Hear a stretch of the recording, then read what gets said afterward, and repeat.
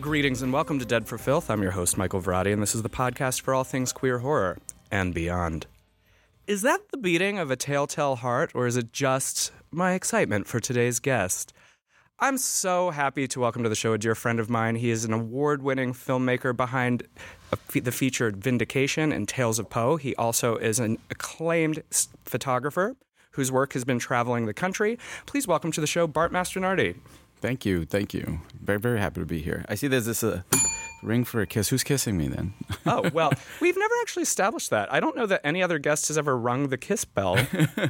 I hate to pull back the curtain for those of you in the Emerald City, but we're not the only podcast that uses this studio.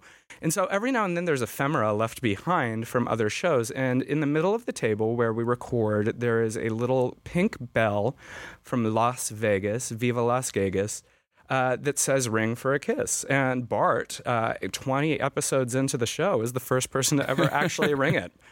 So who knows? I mean, maybe a ghost of Christmas past, because Christmas just passed, will come and give you a smooch. But anyway, we digress. Welcome to the show, Bart. Thank you. I'm very happy to be here. I'm really excited to have you here. Of course, you're a dear friend. We've made films together, so this is going to be crazy, I hope. I'm looking forward to this. This is nice, and it's good to have this conversation. Yeah, well, why don't we kick things off the same way I do every show? Same first question I ask every guest, and it is simply this. Why horror? And you can interpret that any way you want. What's your point of reference? What speaks to you about the genre, but why horror? Horror has always been the genre, whether it's been film or books or even visuals, that kind of always spoke to me. There's a darkness there that even myself I like to go to. It's always been, I think, a sense of misunderstanding, and I think there's this kind of place that we all want to go to be understood. And horror was the one kind of genre that I felt I always understood. Mm-hmm. And it was the only way that I could kind of express myself. Unicorns and rainbows were kind of cute, but they weren't kind of, a darker unicorn with a kind of deeper, muted rainbow kind of feel to it. It was something that I was always drawn to, particularly the horror films. Right. Horror films in general were always the genre that I always kind of watched, particularly like Frankenstein, the Friday the 13th, anything in which the monster was kind of empathetic, in which we kind of felt they didn't ask for it, they were kind of just given, and I kind of felt connected to that in many ways. In terms of books and stuff, like Mary Shelley's Frankenstein, mm-hmm. Clive Barker, Stephen King, they always kind of drew me in to these dark emotions that I kind of felt, and horror is nothing more than an emotion, and I kind of like to go there, only in art. I don't like to live my life in a very dark way. I'm kind of pretty lighthearted on many things.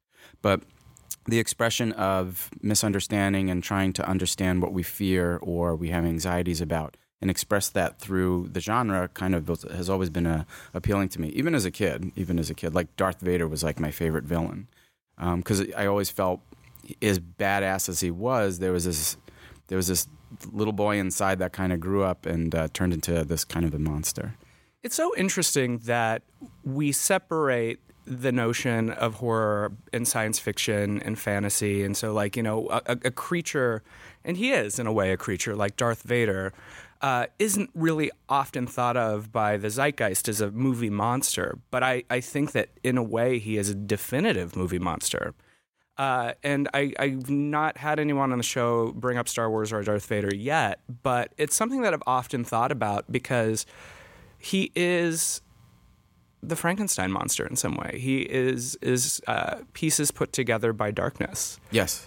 And I don't know. I think there's something kind of scary about it. But you're right, sympathetic, because especially we were led on this saga, as I think we are legally obligated to refer to it, wherein we saw his downfall.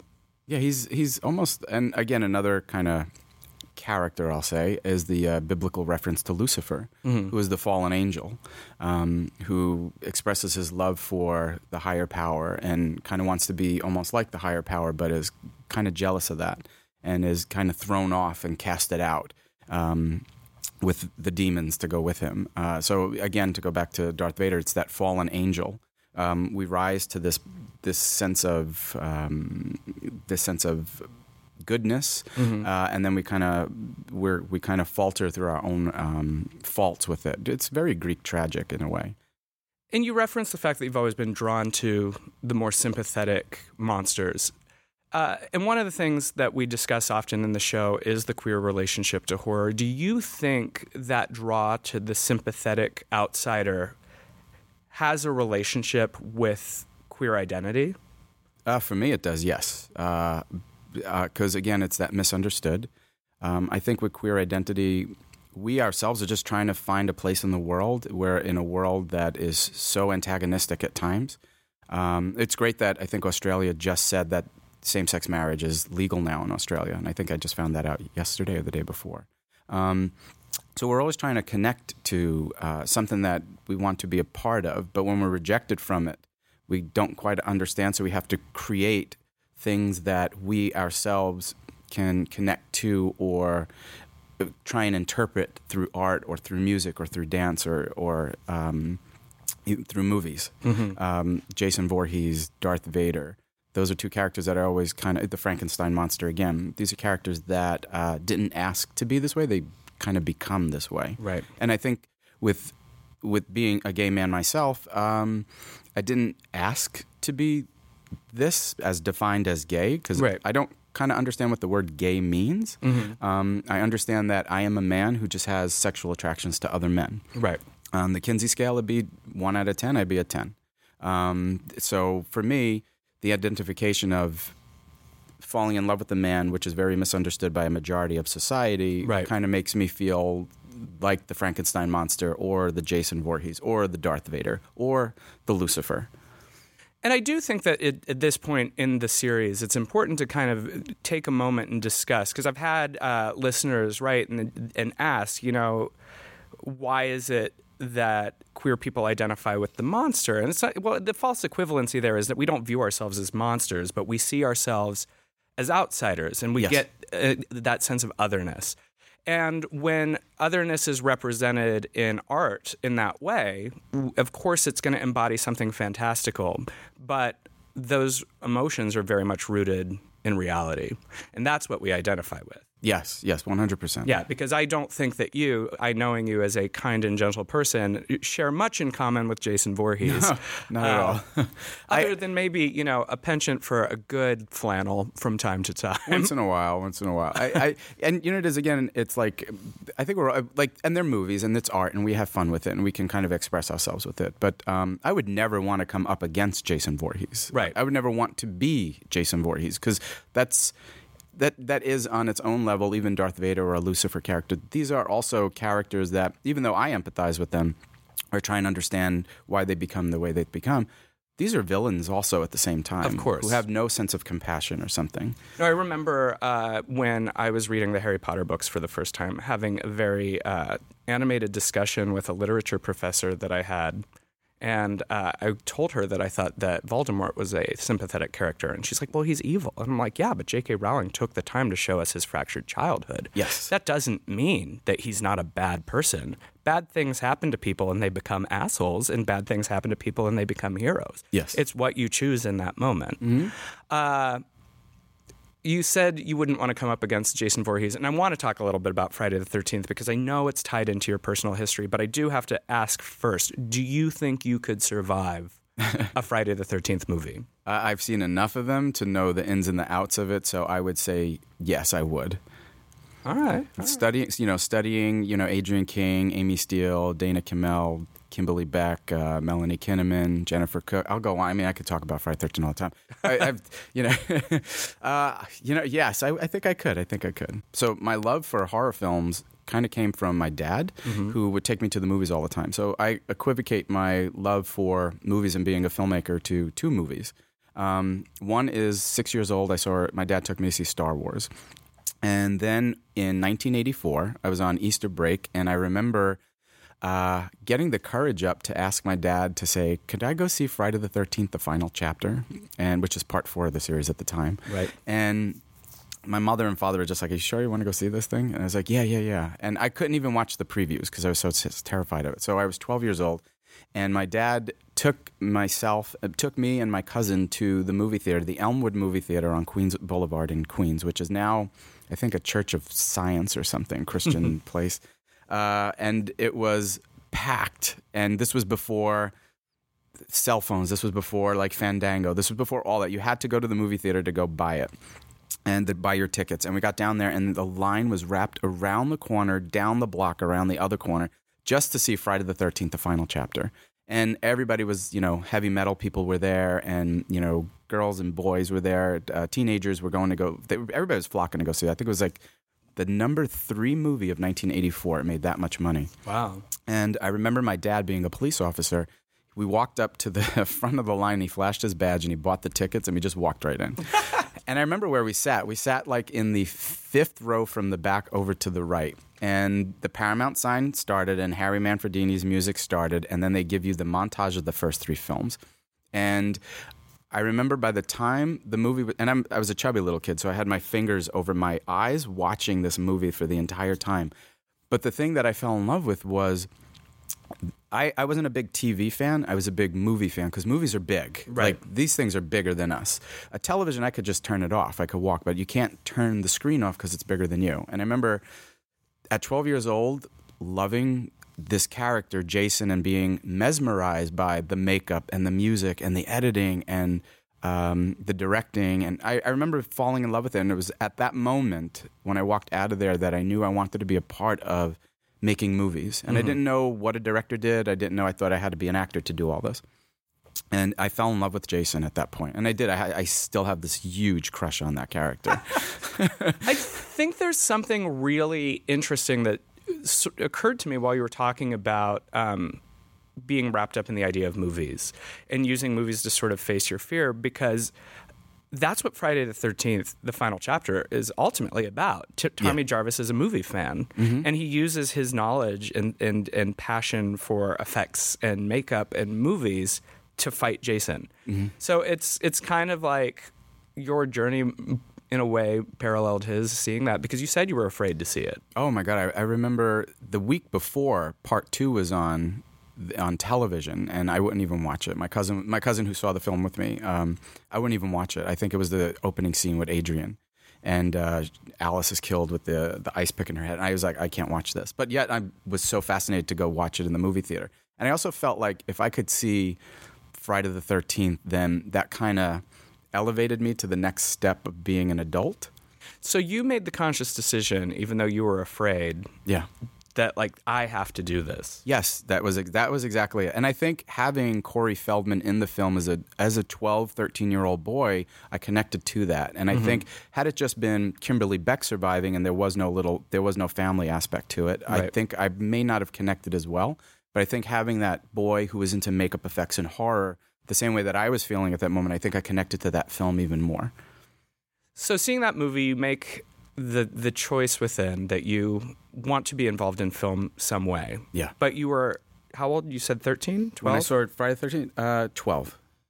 I mean, obviously, it's a long journey from a 12-year-old to someone who directs motion pictures. So what were the steps after that? Like, you said you thought you needed to become an actor. Did you get involved in acting? I did. I became involved in acting when I was about 17. I joined a community theater group by my house, and the way that I found it was my biology teacher in high school was actually working there. I just happened to bump into her after, I think it was church, and she says, "Oh, we're doing a community theater. I think they're doing The Wizard of Oz." So I went down, I would see all the shows.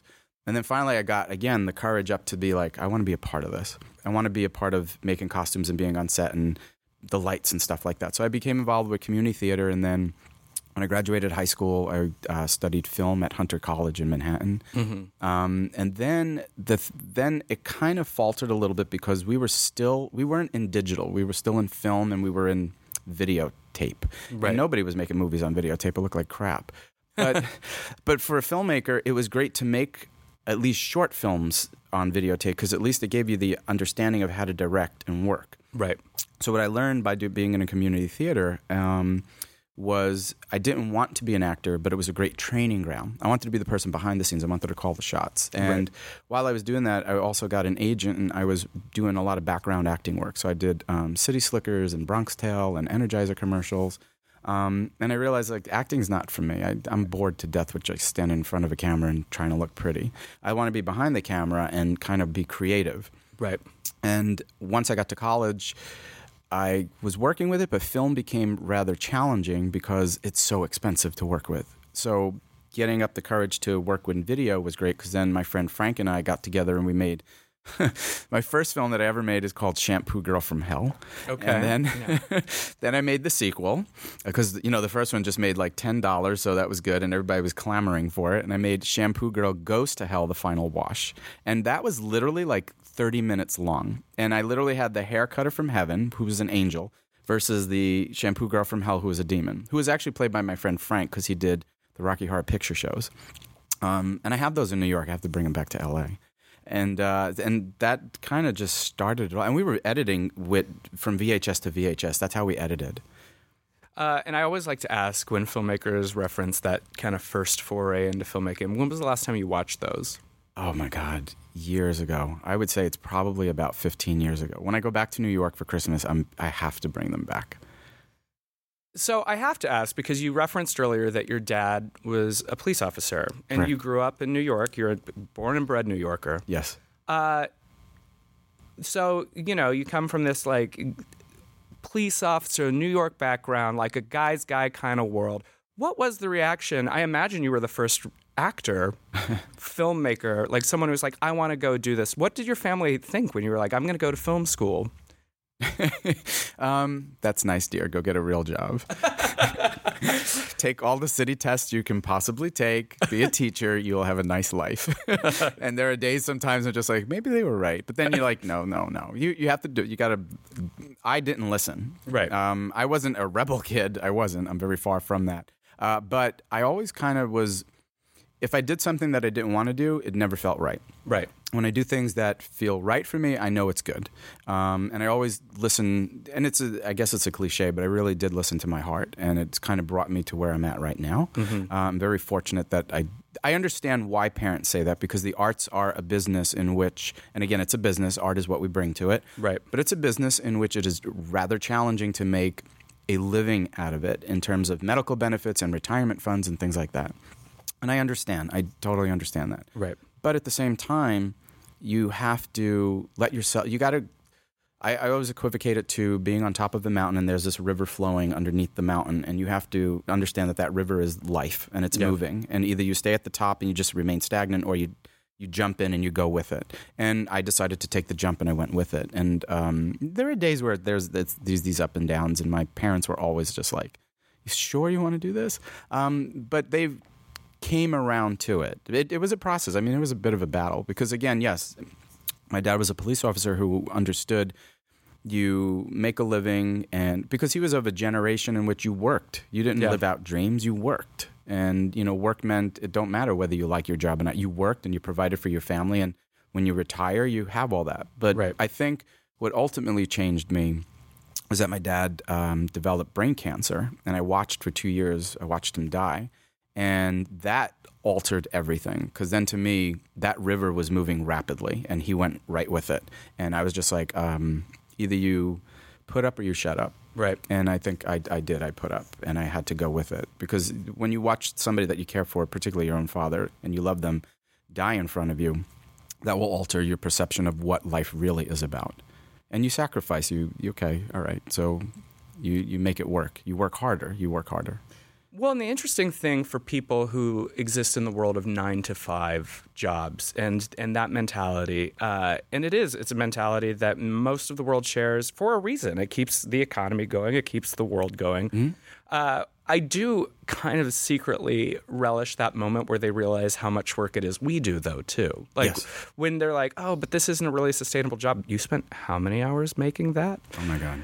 I know. And so it's kind of like when you have the family member or the friend who sort of thinks that we're out here just kind of like eating ice cream and skipping through the fields, and then they realize that like, oh, no, you spent 19 hours on a set, and you went home at midnight to get up at 4 a.m. to turn around and do it again. Yeah. And people don't realize, I mean, I'm a professor of cinematography at New York Film Academy, and it's interesting to see my students understanding the process of really being a filmmaker. It has nothing to do with red carpets and Oscars and stuff like that. It is like you're up at 5, you're on set by 7, and you're out by like 10 o'clock at night. And you do that the next day, and you do that the next day. We were on Delfino Studios for 2 weeks straight, and granted, I have a great community of friends out here, but it's rare that I get to see all of you. I rarely get to see you. That's true. Because half the time I'm working. I feel like we saw each other more when you were living in New York, honestly. Yeah, because But you mentioned being a professor of cinematography, and outside of being known as a filmmaker and director, you have a pretty prolific career working as a director of photography and cinematographer for other filmmakers. Yeah. And you also have curated a life, as I mentioned in your introduction, as a photographer. So talk to me a little bit about your movement into the world of photography and kind of becoming a wizard of images, because that's what you are. You make magic with a camera. And it's very inspiring to see how you navigate storytelling, both as a director, but just as someone who captures images. Thank you. I've always been fascinated with the visual images. I still read books with pictures because visuals to me speak much louder to me. I could create a story more than the words can. But for other people, it's the words that mean the most. For me, it's always been the pictures. Right. Before I became a filmmaker, I always loved to draw, or I did a lot of photography as a kid, not in an artistic way, but just in a way that I was able to capture images. So when I was about 12 again, I was given a Kodak disc camera for my confirmation from my godmother. And it was then that I was able to now start creating visual stories because up to that point I didn't have a camera. So I had a tape recorder and I would record all these things, but I wanted to make the images. So I knew through the camera I could start to do it. And then I started to dabble into film when I got to college. And then I was able to start to say, oh, I could actually make images start to move now as motion pictures do. So my love for photography kind of stems in from my childhood, the same way my love for the horror genre came in from the childhood.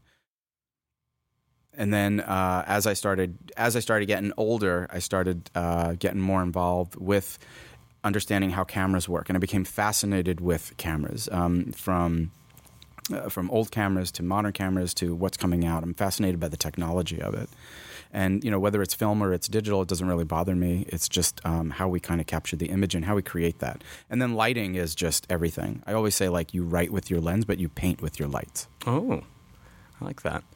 Now, in the world of film, from your Shampoo Girl movies forward, did you initially leap to planning your first feature, or did you work as a DP for other filmmakers first? I actually don't know that. So tell me a little bit about that journey. Okay, so this journey is I didn't venture into being a director first. I always knew I wanted to be a director, but I kind of felt like everybody and their mom wants to be a director. So I was like, what's the best way to get into the business? Become something that somebody really doesn't want to do, the other job that most people are not going to do, and that's cinematography because it's so technical and it's so big. So my love for photography helped me get into cinematography. Right. So now not only am I capturing visual images, but now they're moving and I could tell the stories this way. And the cinematographer is the second most important person on that set next to the director. Because now we're the ones with the lens and with the lens and the lights. And so I figured if I'm to do this, I'm going to get in as a cinematographer. So I started doing short films for students, and then I started doing like low budget commercials and things. And then I met Alan Rokelly, and that kind of just changed the entire aspect of things. And Alan is an independent, again, horror filmmaker who does a lot of horror work out in New Jersey. Mm-hmm. And I met him at what was called a Mingle Mangle. And it was kind of by accident, I guess it was. I kept putting it off. Like, I'd been invited to these things, and I said one day, I was like, all right, I'll go. And sitting across from me was Alan Rokelly, and I think he was arguing with a friend of mine, Adam, and Adam says, well, this is Bart, and Alan goes, so what's your story? You got to know Alan. Yeah. And he goes, so what's your story? I said, oh, I'm a cinematographer. And suddenly that so what's your story changed suddenly to, oh, I'm looking for a cinematographer. And that was the catch, is that everybody, if I said director, There's been two directors talking, we're looking for money like everything. But when you say cinematographer, it's like to a director, like they're always looking for somebody to shoot their film. So one of the best pieces of advice that I ever had from a professor, Mark Raker in New York, was invest in yourself. Right. So while I was teaching high school, I started taking my money and putting it into equipment because I knew you could hire me as a cinematographer, but I'll get hired faster if I have equipment. And that's how I was starting to get all the work. Right. So I handed Alan over my reel, and I think within 5 days he gave me a call back. And on that reel was my short film, Vindication, which I had directed, and which is eventually to become a feature. And Alan and I got together and we made my first cinematography feature film, which is his film, The Bloodshed.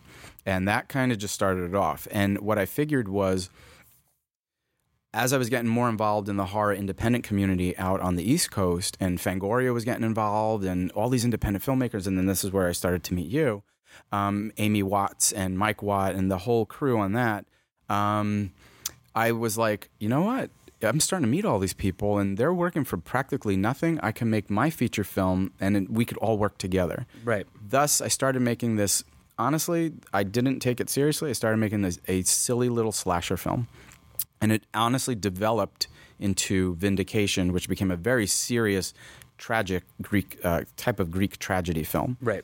And that's when I really started taking myself seriously. So I give credit to Alan Rokelly on that. And Vindication went through these numerous rewrites, and it took 2 years to film. And I had a great cast and crew that really stuck. We all stuck together because we were working on each other's projects. Right. And how I managed to make the film was I would get paychecks twice a month, and I would block out the filming scenes the days that the paychecks came in.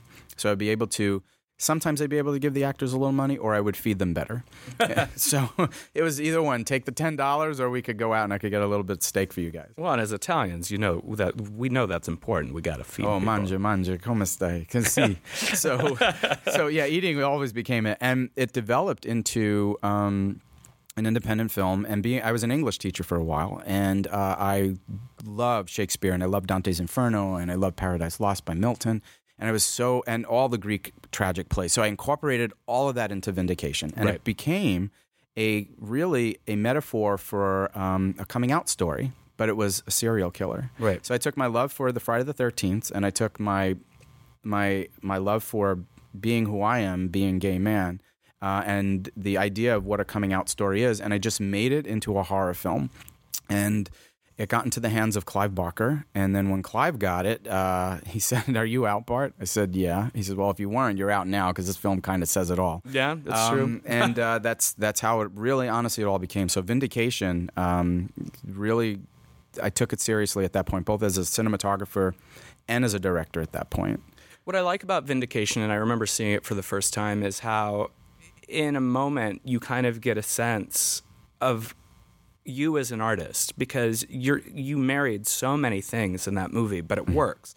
There's the visual sense that you bring as a photographer, but there's that real literary power. Like, it wasn't, you keep calling it a slasher film, and it is, but it's not like kids in the woods getting attacked. There's a id and a super ego at play, and there's these like vast illusions. It's such an art piece that it's really just an achievement. I think, you know, I can say that even though we've made films together, I had nothing to do with that one. So I'm a fan of it, and I think it really shows when you have that passion for art and you give it all you got. Look what you can do. Yeah, and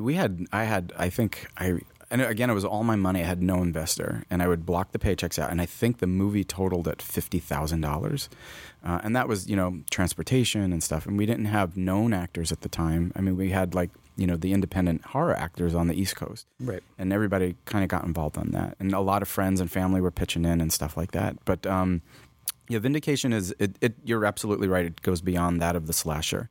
It is a very deep, conflicted story of a young man trying to accept who he is in life. And again, just like myself, trying to accept and understand who I am, being gay, was him trying to understand and accept the fact that he is a serial killer. And once he accepts it and he understands it, he's kind of complacent with it and he's happy. And then he goes on his serial killer kind of spree, but in a very artistic way, as you said. Right. And I know, based on conversations that we've had, and you referenced the fact that you're an English teacher and you're very interested in classic art and Shakespeare and things. How important is it to you when crafting a piece of genre fiction to pull on influences from the outside? I always believe, and again, this is just me being an English teacher, when I would sign papers and stuff, research always wrote it. I would tell my students, you go just get your research, you're going to pull from there, and it's going to just write your paper for you. So when I go in and I have to go do projects or photos or cinematography or being a director, I'm always pulling from outside sources to kind of influence me, to fill up the well of creativity, to get me to the point of, okay, how am I going to do this? Because anybody could kind of put a camera on a tripod and hit record. But why you do the things that you're doing, that's where the artistry comes in. And that kind of comes from the things that we see in the world and how we kind of embrace them and how we kind of take that into ourselves. So I was always, I'd go to other sources for it. Most of the time, it's kind of interesting. Making a horror film, I don't usually go to the horror films. I go to the other sources. I'll go to when we were doing Dreams for Tales of Poe together, I think Jean Cocteau's The Beauty and the Beast and Derek Jarman were the two big inspirations for us. I remember us talking about that. The beauty, because for me, horror is so beautiful in a very dark way. And I'd always go to these other sources. So when I was doing Vindication, I was with Macbeth and Hamlet. I was doing Dante's Inferno. I think there's a little bit of Friday the 13th in there, obviously, but I would try and steer away from it, not to be too heavily influenced from it. Well, because it gets to the point, I think, in the genre where it's so self-referential, it's almost like homogenized and incestuous that you have to look outside. Yes. I guess since you mentioned Tales of Poe, we should talk about it because it not only was the feature that you followed Vindication with, but it sort of is how our paths crossed. And you might be, even though I've had guests on that I've written with and worked with before, the first guest that I've had on that, we kind of had a huge journey with a motion picture together. So, oh my God, what a journey this one was.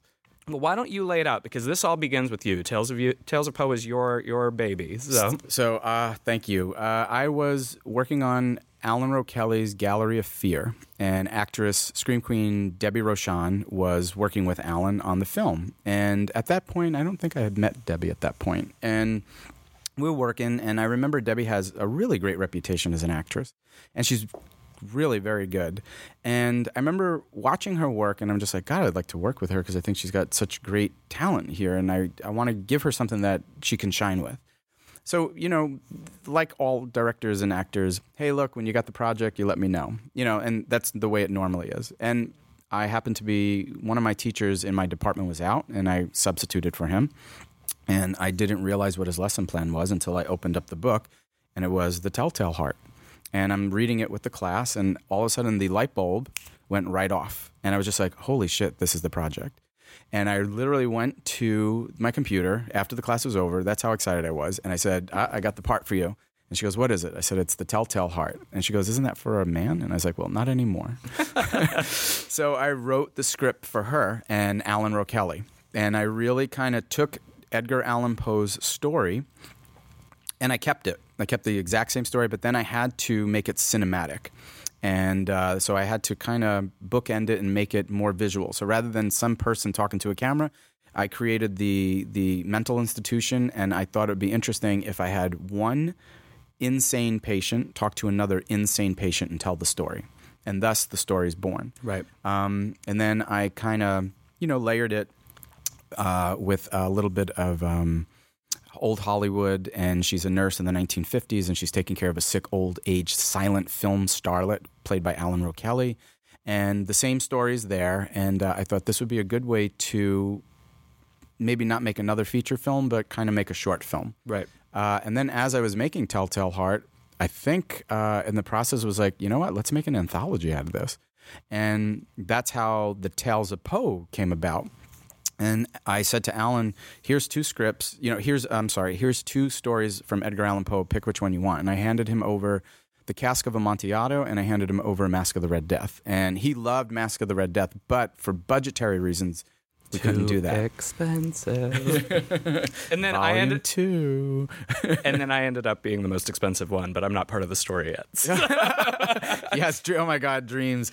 So Alan goes and makes the Cask of Amontillado. So Telltale Heart, we finished. We filmed it in 5 days straight, and we took a year to edit and all that. And then it went out to the film festival and became a huge hit. Mm-hmm. And it went all over the world. And people were just like, "What are you doing?" Well, my idea was to put Telltale Heart out there to get the word out that this is part of an anthology called Tales of Poe. So we're going to put 3 short pieces in here and no wraparound story. We wanted to kind of change and alter it just a little bit. And Alan makes Cask of Amontillado, and then there were going to be 2 other filmmakers, but unfortunately for budgetary reasons, it just didn't work. And then that's when Michael Varrati comes into the story. And we were at a convention in... was it Jersey? It was Indianapolis. It was a Horror Hound convention in Indianapolis. I had already met Alan at that point, and I think that Alan is like, a fabulous sensation. I think we had met either through Mike Watt. Well, no, I know I met Alan Rokelli through Mike Watt, but like I didn't really get to know Alan until Peaches and I. Oh my God, yes. Came to New York. Yeah, came to New York and had Alan be part of the show. Yes. But we met there. I got a copy of Vindication, loved it. And then by fate, we all ended up working on this movie called Razor Days. Yes, that's it. And I was a cinematographer. Yeah, you were the cinematographer. I was acting in it, mostly as a dead body.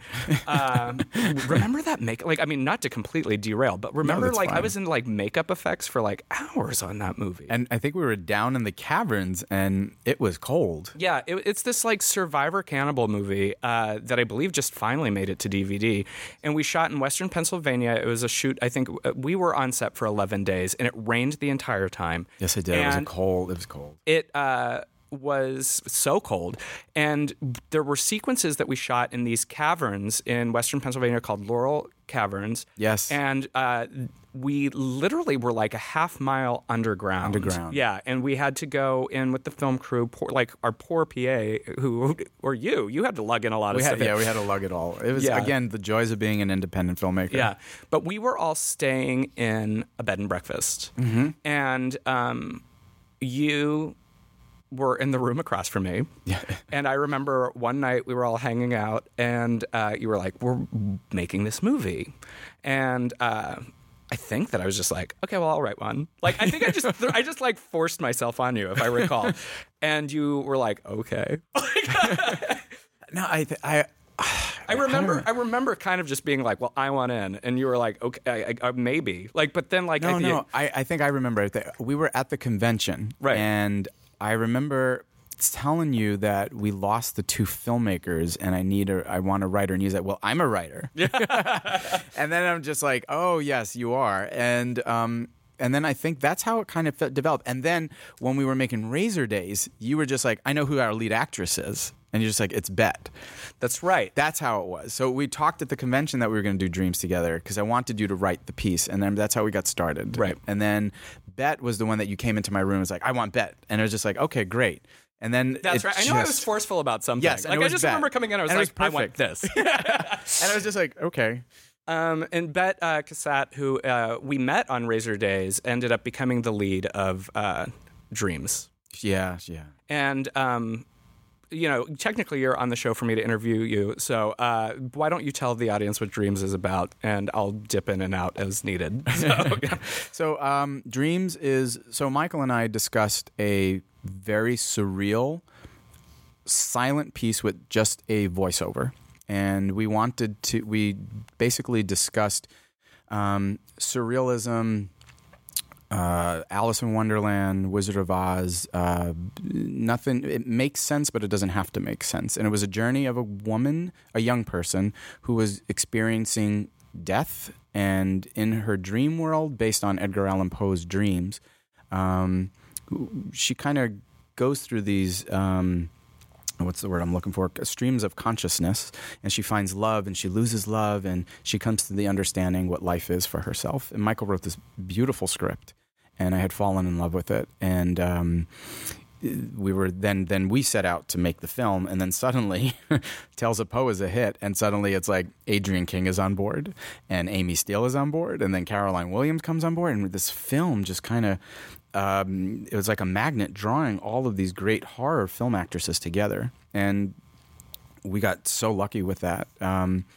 And it just turned into this beautiful piece. So Tales of Poe is Telltale Heart, Cask of Amontillado, and then there's Dreams. And the way that I kind of describe it is Telltale Heart is, since I'm the director, Daddy's little girl. And Cask of Amontillado, since I'm the cinematographer, that's my niece. And then Dreams is my special needs kid. Because it's such a surreal, beautiful piece.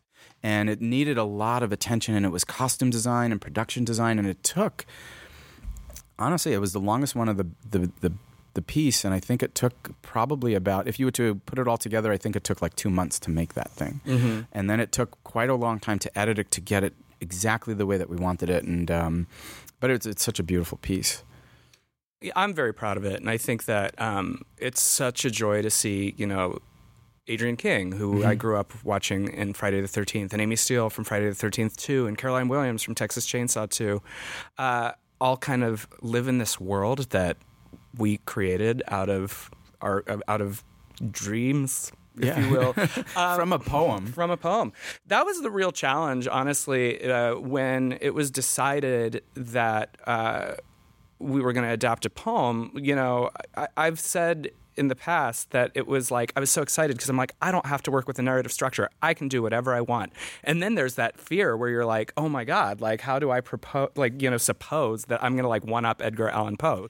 So I had to find a way to stay true to Poe's spirit, but find the story in a piece that didn't really have one. Mm-hmm. And it was a real treat, especially to write this kind of silent, surrealistic film. There is dialogue in it, and it's performed by Amy Steele. She narrates the whole piece, but everything else is a visual.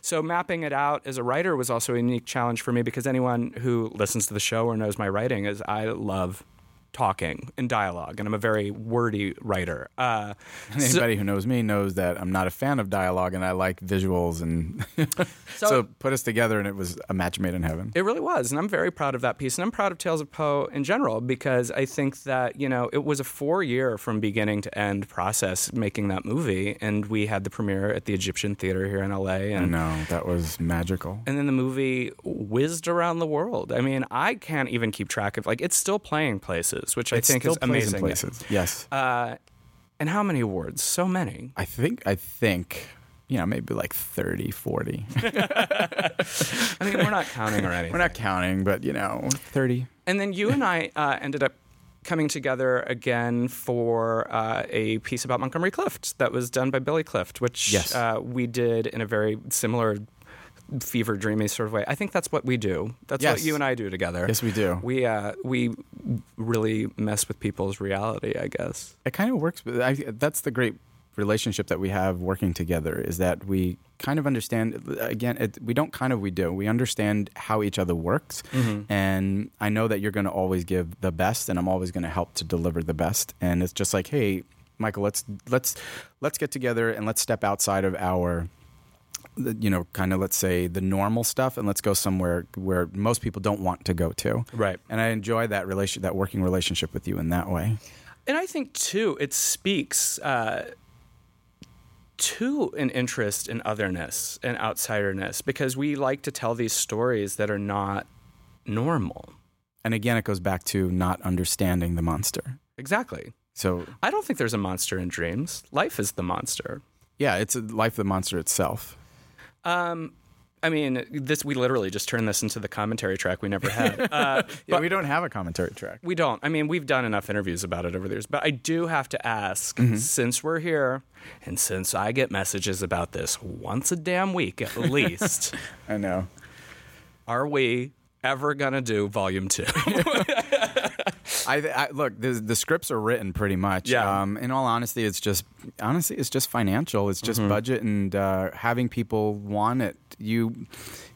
Audiences have to kind of get behind it and say, hey, talk about it, write about it. I think what's happening with the horror genre is that too many times they want Friday the 13th again and again and again and again. You're not giving these films the chances that they deserve. And it's great that we have another Friday the 13th or another Halloween with Jamie Lee Curtis coming out. I'm going to be the first person online to go see it. But we got to give other films the chance to grow. Like, it's nice to see The Babadook come out, and it's nice to see It Follows, and it's nice that the horror genre is kind of what's the other one? Get Out, which was just named like one of the best pictures of the year from the New York Times. I think it's going to win Best Picture, period. I hope so. It would be nice. It's nice that the horror genre gets that, but we have to elevate the audiences, particularly the genre audience, has to help in getting behind our other stuff. Now, if they don't like it, they don't like it. But there's a majority of people that do like it, and they talk about it. And like you, I receive people. It's like, hey, I literally just had to mail a DVD out to a fan because I had totally forgotten the person in the Kickstarter. Oh, no. It's like 2 years later, and people are still asking for it. So, I mean, it's out on DVD and VOD and stuff like that. But there is a volume 2, and there's a script between the filmmakers. I know you have what you want to work with, and I want to do The Pit and the Pendulum, which is literally set in the 1970s up in San Francisco. Before the Stonewall riots in New York City, and The Pit and the Pendulum would be the underground where like men went to go with each other, and the police are involved in somehow being a part of that. So you want to do like The Pit and the Bathhouse? Yeah. I want to do The Pit and the Bath. I want that 1970s feel. I want that 1970s look. I want to go. So Tales of Poe, in my opinion, is beautiful and it's clean. And I always see Volume 2 as dirty and scratchy. Yeah. And the colors of it's almost like a faded poster that's been out in the sun too long. Yeah, I know that I want to do a noir piece for the next one. I want some dead people. And I know Alan wants to do Mask of the Red Death. He's like, I'm going to get my money. So it's just financial. It's just finding that budget. So we talked about this a little earlier in the episode. We're going to get off the Poe train. Enough about me and back to you. We talked about this at the beginning of the episode, how you have also developed a career as a photographer, and you have done artistic exhibition of your work. You recently had some of your work travel and tour. Yeah. So tell me a little bit about that, and like, what's it feel like to know that your photography is in galleries around the world? I honestly didn't expect it. It wasn't something that I was looking into. Before I moved out to LA, after Tales of Poe was done, I knew I did not have money to make another feature or another short, and I wasn't going to start looking for it. And after sometimes you take on a project that big, sometimes you're exhausted. Yeah. And the thing that I knew, which was good, photography has always been, let's say, a hobby, but now it's grown into such a career for me. So I started dabbling in doing portraits. And it all started when I took my first road trip out to Los Angeles 4 years ago. And I said, oh my God, I don't want to do this as a hobby. I really kind of want to create a business out of this. And it just started to develop more and more, and I started doing a lot of more fine art portraits. And then it started to turn into nudes. And the nudes started to turn into not just being a nude male, but it started taking on more visual presence. And I started adding, I started learning Photoshop, and I started learning Lightroom more, and I started to understand it. And then it just kind of exploded this year in 2017 when I moved here to LA. On a whim, I was sent an advertisement to Artist Corner Gallery, which I had seen a friend of mine, Stefan Pinto, his work up at the gallery. And I remember driving into LA 4 years ago, and I saw Artist Corner Gallery over in Hollywood, and I was just like, oh, I'd like my work to be there one day. And I signed their mailing list, and they sent this email out, and they said, hey, you can, send photos in, and maybe you'll be accepted into the gallery.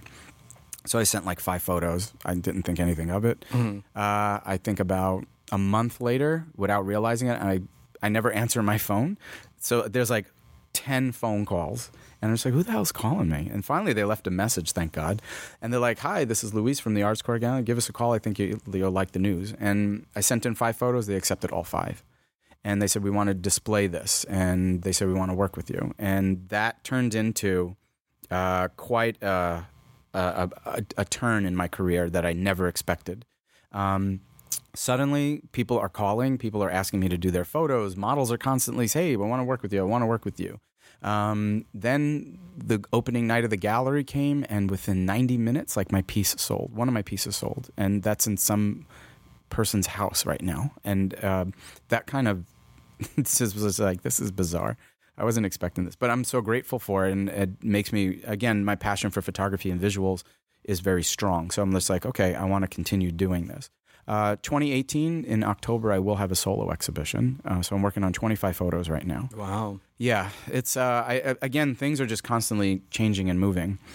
But again, it's that part of me, again, it's that I'm flowing with the river of life, and it's like I took that leap. Right. So the photography is moving, and hopefully by 2020, I'll have a studio. So that's the goal.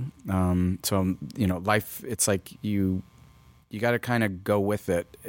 So I'm happy to go back to the question that you asked, what were your parents like in your art career? It was like, I'm happy I did not listen. Otherwise, I'd be doing a job that I didn't like. But so this photography, the 12-year-old boy who fell in love with horror films and photography is now doing it for a living. Right. And it brings finances in. What do you look for in capturing a perfect image? Definitely a story. I mean, besides the technical stuff, a story. I want emotion. The models don't have to look into my camera's lens. There's got to be something there. There's one photo that I took of this man who, at 55 years old, just came out of the closet. He had a wife and 2 kids. And that's, for a 55-year-old man to come out of the closet and divorce his wife and 2 kids and say, this is who I am, that's a story on its own. Yeah. And he was on Instagram, and a friend of mine, said, you got to look at this guy. And I reached out to him. I said, hey, if you're ever in LA, let me shoot you for free. And he did. He came over and did these beautiful portraits of him holding chains, looking towards the light. And I think that was Ray. And that photo kind of became a turning point, and that kind of set the tone for what the solo exhibition will be about, chains and how we wear them and what holds us down and light and darkness and stuff. So I look for a story. I look for emotion, something that a viewer can look at it and say, I can connect to that in some way. And as a photographer, you look at models to try and find a story. Mm-hmm. But recently, you actually did some modeling of your own, and your story was a little villainous. Can you tell us about that? Yeah, I have the fortune. I'm so blessed to know a really great photographer here in LA named Stefan Pinto. And Stefan's work, I forgot how I found it. It was probably on Instagram or something. And I started following Stefan. And I'd write, this is kind of cool. And he had his gallery actually at Artist Corner Gallery way before mine. And I had gone there for his opening night. And I walked in and I'm looking at the photos. And if you were to look at Stefan, like, he's this big hulk of a guy. And he is the biggest comic horror geek you'd ever know. And he's like the coolest guy. And we both grew up in Queens, New York. And I didn't know this, and he went to St. John's University and stuff. So he comes over, he's like, aren't you Bart Mastronardi? And I'm just like, how the hell do you know me? And he goes, you're Bart. And he goes, you follow me? I'm like, oh, yes, thank you. So we kind of kept in touch. I didn't think anything of it. And I would say about 2 months later, I get this message from him. He goes, I'm doing a new series, and it's based on DC comic characters, and you're going to be Bane. It wasn't like, it's like, you're going to be Bane. And I'm just like, whoa, like that was like, this is great.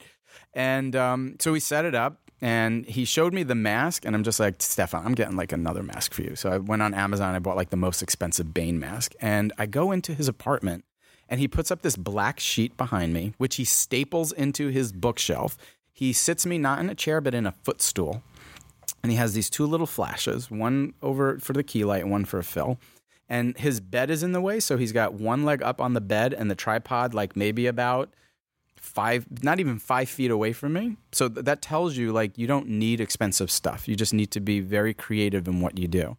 And we did these photos, me as Bane, and then, stuff with just regular clothes on and stuff like that. And Stefan goes for the darkness, and I love that. And he photographed, I would say, probably almost 100 people. And then he had his exhibition over on Sunset Boulevard at the comic store. I'm not recalling the name at the moment. Is it Meltdown? Meltdown, yes. Meltdown Comics on Sunset. And there I was, along with everybody else, and there I was as Bane. And I was just like, whoa. And he made a book out of it. And I think the picture was probably about maybe 3 feet wide and about 2 feet tall, and you're looking at yourself and you're like, okay, this is great. So again, listening to your heart brings you to these places. And yeah, so I was Bane. You were Bane. Now, do you have a favorite Batman villain? Bane actually has been, but I like the Christopher Nolan Bane. So yeah, so I was kind of actually happy to do that. Yeah. I love the Joker. Superman though is my favorite of the superheroes, but of the villains, I've always liked Deathstroke. I love Deathstroke because he was also hot, and he's like this older guy, and he's just had one eye and Silver Fox kind of thing. Wow. No. Silver Daddy Danger. One thing I like to spring on guests from time to time is if I happen to know that they like a movie that people would be surprised to know that they like. For example, when I had Josh Conkle on, I mentioned that he was a fan of The Apple. I happen to know that you have a fondness for a comedy film called Billy's Hollywood Screen Kiss. Oh, yes, I do. Tell me about that movie and your appreciation of it. It goes back to when I was beginning to understand my sexuality, and I kind of understood that I was very drawn to men, and I was not drawn to women, and I was my coming out experience was a horror story all on its own in a way. But to go back to Billy's Hollywood Screen Kiss, it was a movie that I cut college class to go see. And I went to go see it, and it was about movies on top of that. And he was an artist who took Polaroids, and I love the clicking of the Polaroid and the sound of the Polaroid coming out. And Sean Haynes was in it, and I remember going to see it. And it was the first time I was really watching a movie about a man understanding gay love. Not the first time that he was understanding it, but it was my first time understanding about gay love, and it was done in a way that I was understanding it.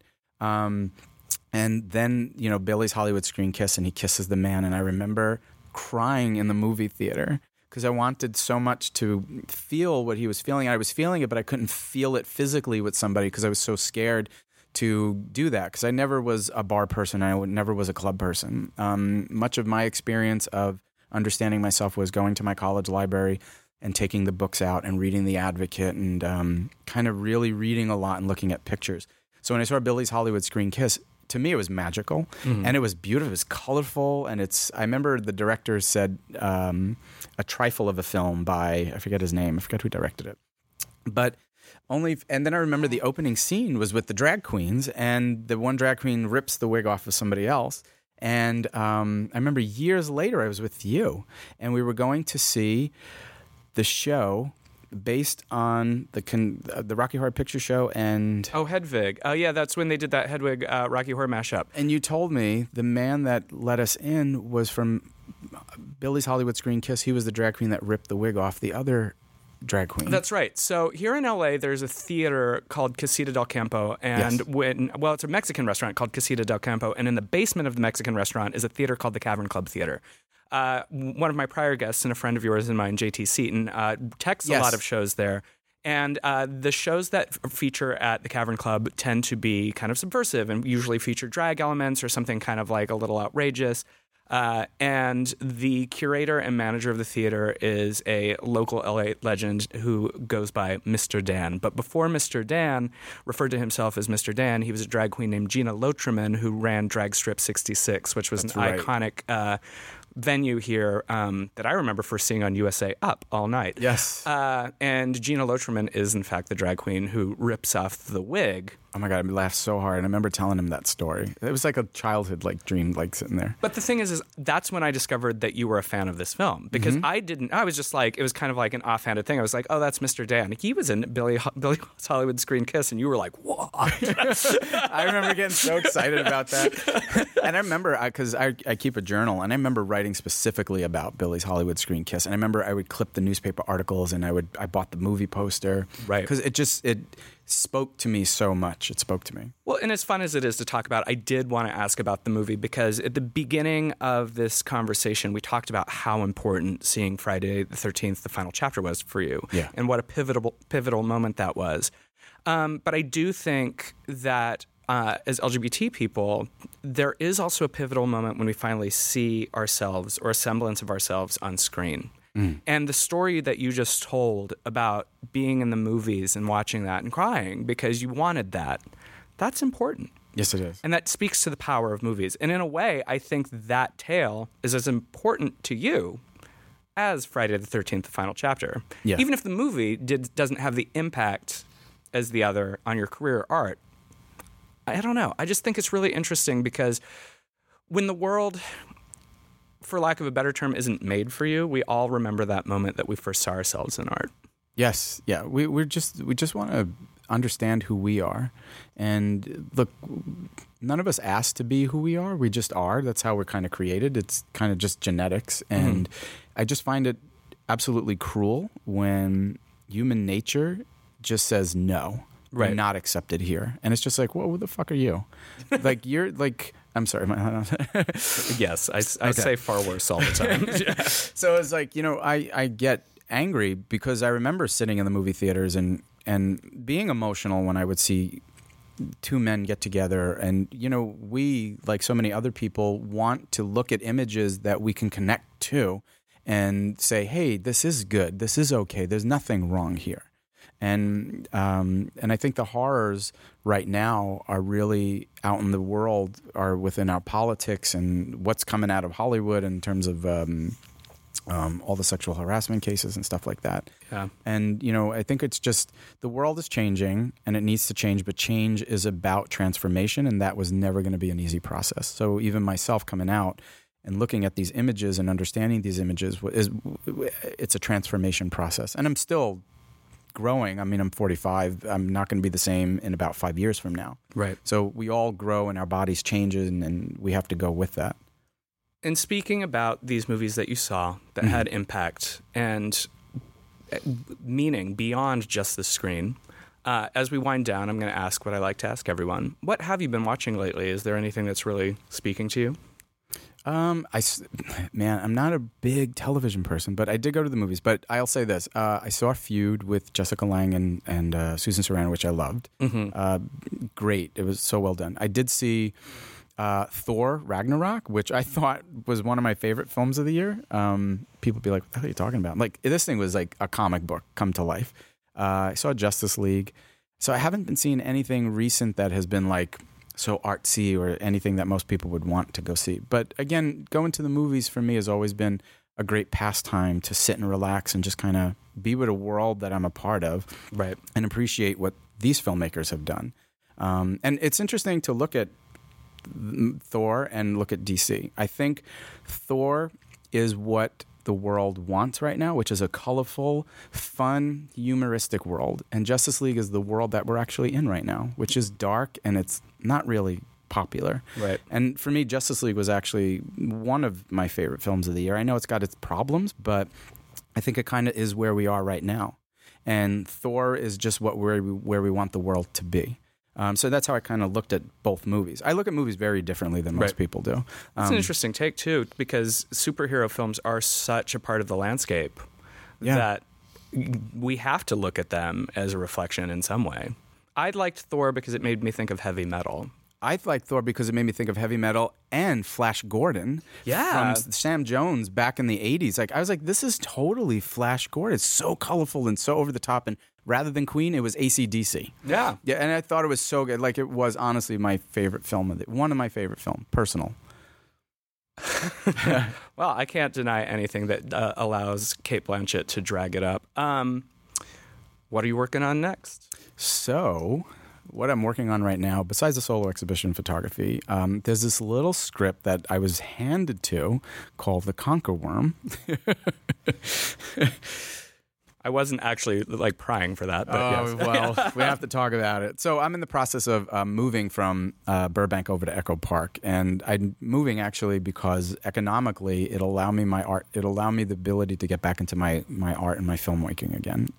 It's either live in a beautiful apartment, which is like sucking the life out of you, or go and live in an arts area and allow yourself the ability to afford rent and put your money back into your work. And I've come to the realization I can't. It's all time and time again. I can't separate myself from my artwork, and when I do, I get very depressed. and it's not a good thing. And when I'm not there, when I'm not working with it, I feel like it's a loss of a relationship. It's this marriage that I have with it. So in all honesty, I am. So my 2018 is about just continuing to develop the work, but now I could put more money back into it. Now I could actually go out and be like, hey, now I have money. Let's go and make the Conker Worm, because I can afford to make it, and it could be on my dime, and I don't mind anymore. Right. Where before it was just like, hey, I can't do anything because I got to pay the rent, and this is like I could pay the rent, and I still have extra money, and that's why teaching is great, because it allows me that freedom to do that too. So yeah, so the Conker Worm, which is based on another Edgar Allan Poe story. Again, a beautiful script that Michael wrote for me, is really a boulevard of broken dreams with the backdrop of Los Angeles, about an artist who has gotten to a point in which she, as a musician, has to come to the realization she is not what she once was, and she's trying to live as if she was. And she goes through this, not horror in the sense of like slasher, or I think this is more Requiem for a Dream type of horror, Taxi Driver type of horror, this isolation, this drug of wanting to be an artist but not being the same artist, and not accepting that we do have to grow, but she doesn't want to accept she wants to be where she once was.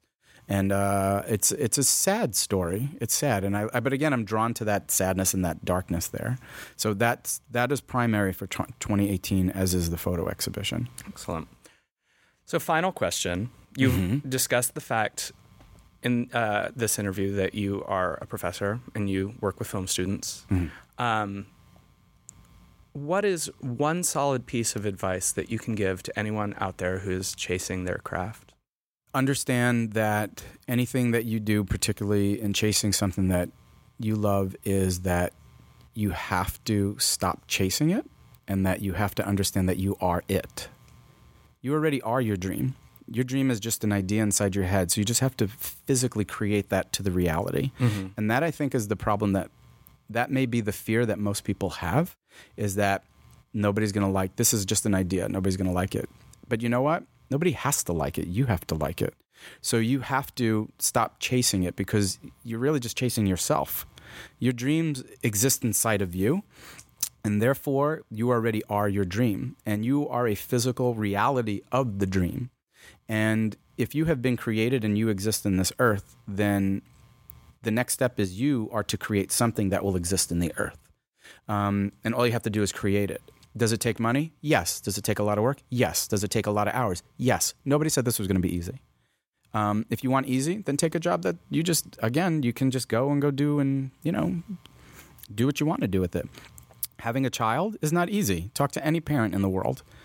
Oh my God, you don't plan it sometimes. You just have to do it. You have to, again, like, there's that metaphor of here's the mountain and there's the river. For me, I love nudity. So you have to strip naked on top of the mountain, and you have to get into that water, and you got to go with it, because nudity is vulnerability. Sure. You are exposing who you are, and you got to go with that river. So I say stop chasing your dreams and just understand that you are your dream, and just start living that out. Preach. Mic dropped. There we go. Bell rung. Bart, where can people find you? You can find me on Facebook at Bart Mastronardi. You could find me on Instagram at Bart Mastronardi Photography. You can find me on Twitter at Bart Mastronardi. I always welcome people to contact me. I try and get back to as many people as I possibly can. But yeah, you can find me on there. I'm also at the New York Film Academy, so if you have questions about film school and study and being a student, I'm more than happy to answer any questions. Well, thank you so much for coming on the show today. Thank you. This was so much fun. Listeners, please check out Vindication, Tales of Poe, Bart's photography, and keep your eyes out for his exhibitions and work to come. This episode truly has been a dream within a dream.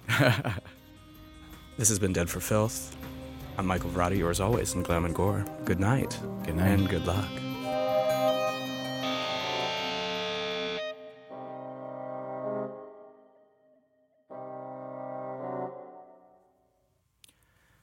Dead for Filth has been a Reverie Studios production. The show is executive produced by Aaliyah J. Daniels, produced by me, Michael Varrati, Dominic Seghetti, and Drew Phillips. The sound engineers for this episode were Dominic Seghetti and Drew Phillips. Music by my own Cubic Stone. Edited by Drew Phillips.